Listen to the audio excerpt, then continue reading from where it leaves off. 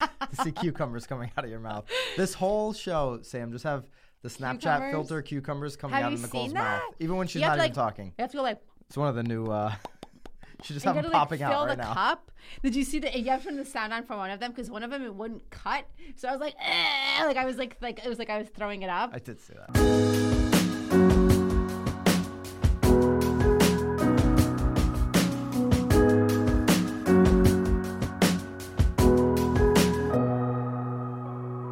This is Byron Lazine and Nicole White, and you are tuned into episode 24 of The Real Word. Here we are.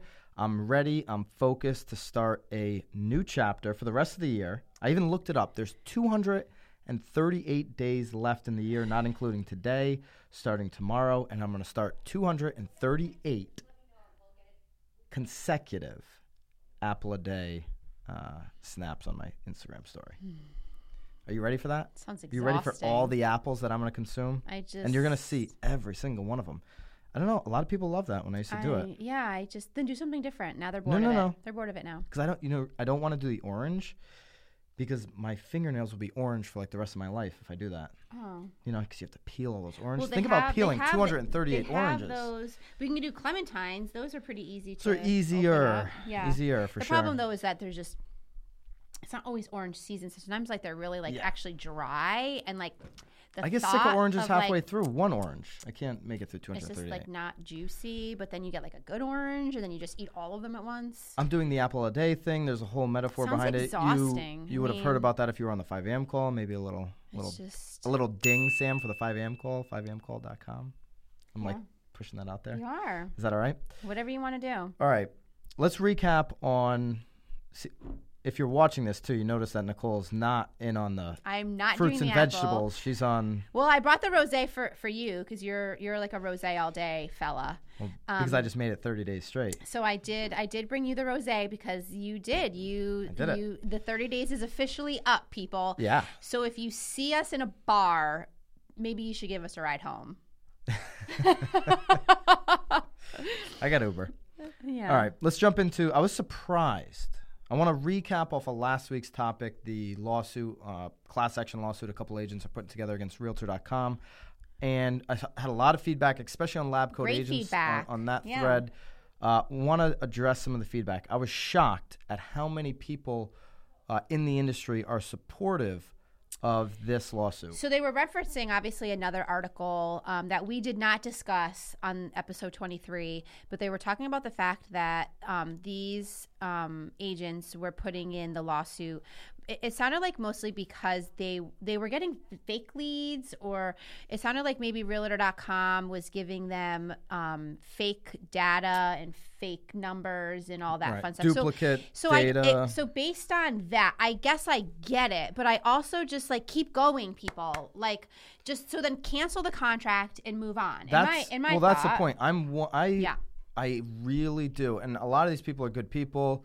A lot of people I know like through online and stuff. A lot of good people commenting. So it's nothing personally. It was a great conversation, though. Great conversation. I'm just curious how many of the people focused on the lawsuit side of things. I saw somebody comment that they too were trying to put together a class action lawsuit against Homes.com. And I'm just curious how many of you guys and gals are really focused on building your business. If you're heads down building a business, do you have time to put together a class action lawsuit to collect? Literally what we're talking about in the Realtor.com case is like hundreds of dollars, $120 and $500. I get the principle of it being wrong, and I don't think that we're negating that or saying, hey, you know what, if you're too busy, if Realtor.com, which I still question that they're actually even doing that. I think more so the consumers are putting in bad data. Well, the sales staff probably was like, hey, you could potentially get this many leads. And they're like, cool. And again, one guy made a really good point. I don't know who it was, but someone was like, yeah, in February I have like 4 leads and I'm supposed to have 200. But then in June I have 400 leads and they told me 200. So again, obviously it varies on how many people are actually out there reaching out, how many people are really on Realtor. Clearly, I don't know. The mistake of Realtor.com was actually putting a number to it when they're selling this to agents by saying, "Hey, we're going to guarantee." They should have never done that. Maybe they should adjust that. But at the end of the day, go build your business, guys. Yeah, the conversation was good. Go to work. So let it go. Let's get into the rackets because they're way funner. There's some good ones today.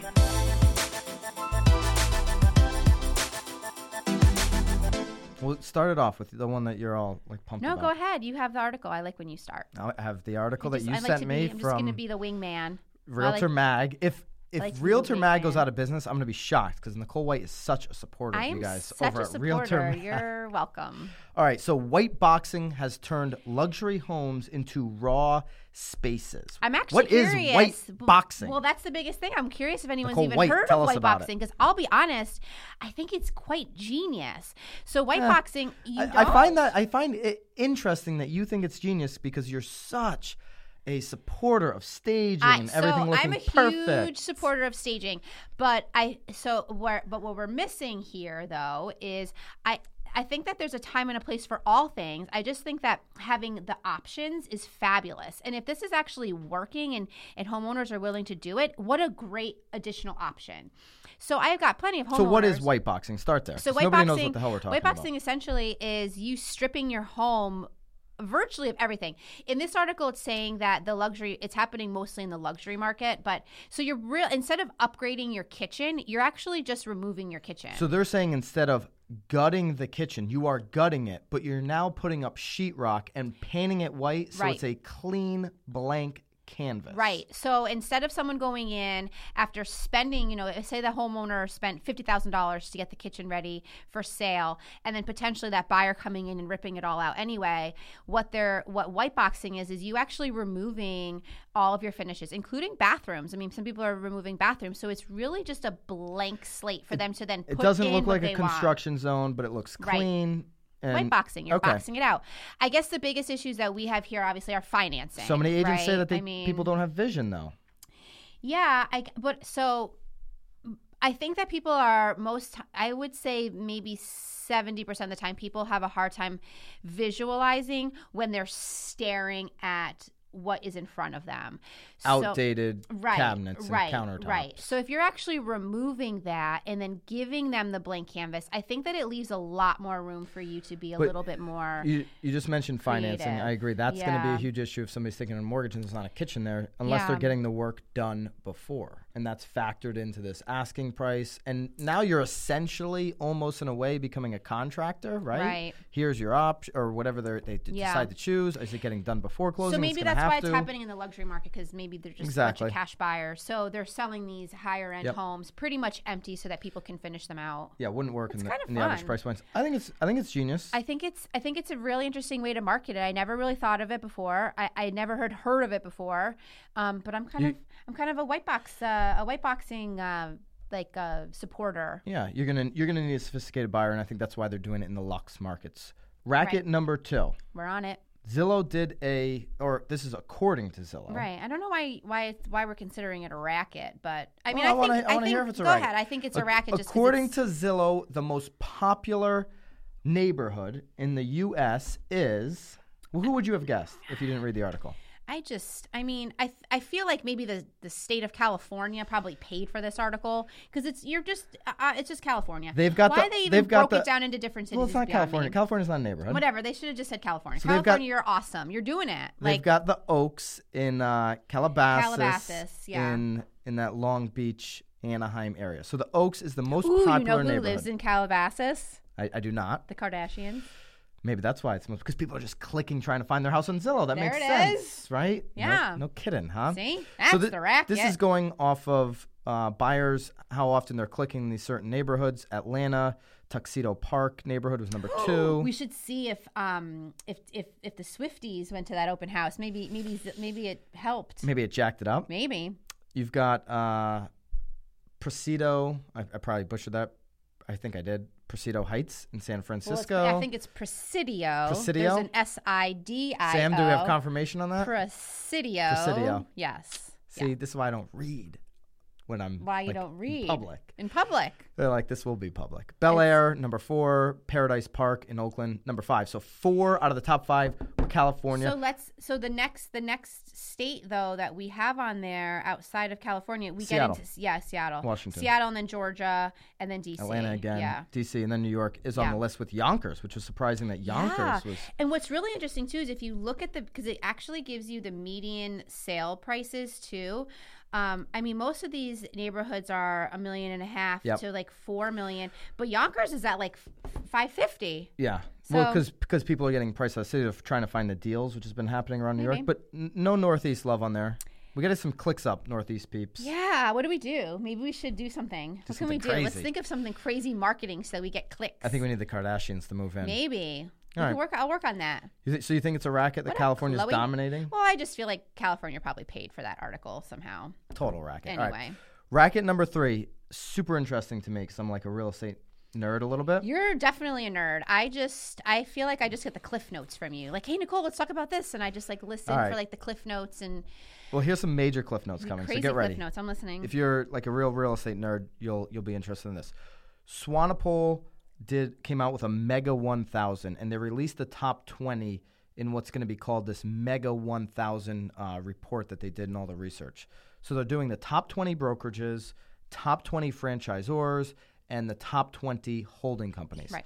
I want to highlight the number 4 brokerage in their top 20 brokerages because I think people in this industry continue to discount them as a major player, and clearly their numbers say otherwise. Right. So the number 4 brokerage on the top 20, and this data was as of December 31st, 2017, so it's for that year. Right. And it's sorted by sales volume. Number 4 brokerage volume that you're keeping up. I am. I'm doing the cliff notes. Is Redfin. What does that say to you? I don't. Redfin was number 4 in volume. Give me the cliff notes and I'll agree with you. No, I want to hear your. I don't. I will be honest here. I feel like a Redfin virgin. I do know that Redfin is basically just like a lower commission sort of company that you can hire. But beyond that, I'll be honest, I don't know much about it. So Does it surprise me? Yeah, because I again, you hear it, but I also feel like being on the East Coast is sort of like, oh, like that it's, it's not. They're certainly not. It's not happening to me. They're more in the Rhode Island market, interestingly, but not in the Connecticut market, especially where we operate on the shoreline east of New Haven. They're certainly not. I did see an offer come through on a Redfin agent recently, but really? Yeah, but they're certainly not. That would be fun to show. Yeah.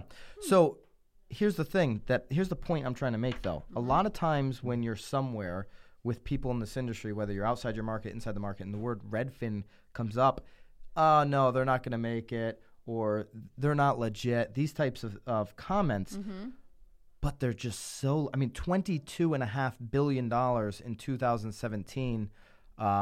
Obviously, NRT leads the list, and we're gonna tag this list wherever you're watching this video. NRT just includes so many. Absolutely. Everybody does. It's sort of like Home Services of America was number 2. So those are the big dogs right now. $178 billion, $125 billion. It drops right down number 3 to Douglas Elliman, all the way to $26 billion. There's a large gap between the top 2 and then everybody else. So you got $26 billion, Redfin at $22 billion, beating players like Weicker and Howard Hanna and Realty One, and even our company who made the list, William Ravis Real Estate. So there's a whole bunch of them. Home Smart's a new one creeping in. Look, Keller Williams was after us. Yeah, KW. So very interesting. But that's KW Go Management. You take K William as a complete. Yeah, well, you put them into the holding company. Right. It changes. Well, it all changes depending on where they're number 2 at 303. Right.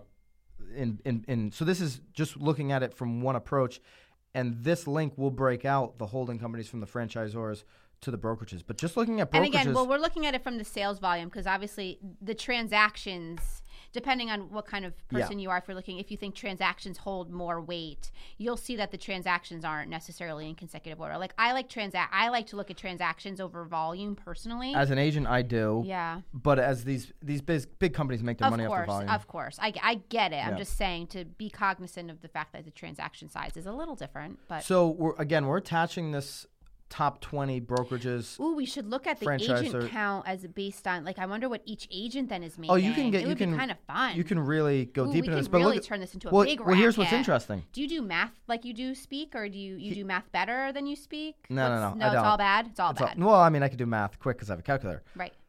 Redfin only 1,250 agents to get to that number. Weicker, who was $2.5 billion less than them, it took 9,000 agents to get there. So Redfin is clearly showing the industry that there is other models to do large amounts of volume and transactions and make the top 10 with much less agents. That's been the point all along, right? Is that as these disruptors keep cracking into our industry, there's going to be far less agents to spread the work around. There's still going to be agents. Redfin's showing you that. Well, right, because obviously the agents from Redfin, I'm assuming, came from a different brokerage. Yeah. So obviously there's going to always be agents entering the industry, but I'm sure those 1,250 agents came from another brokerage.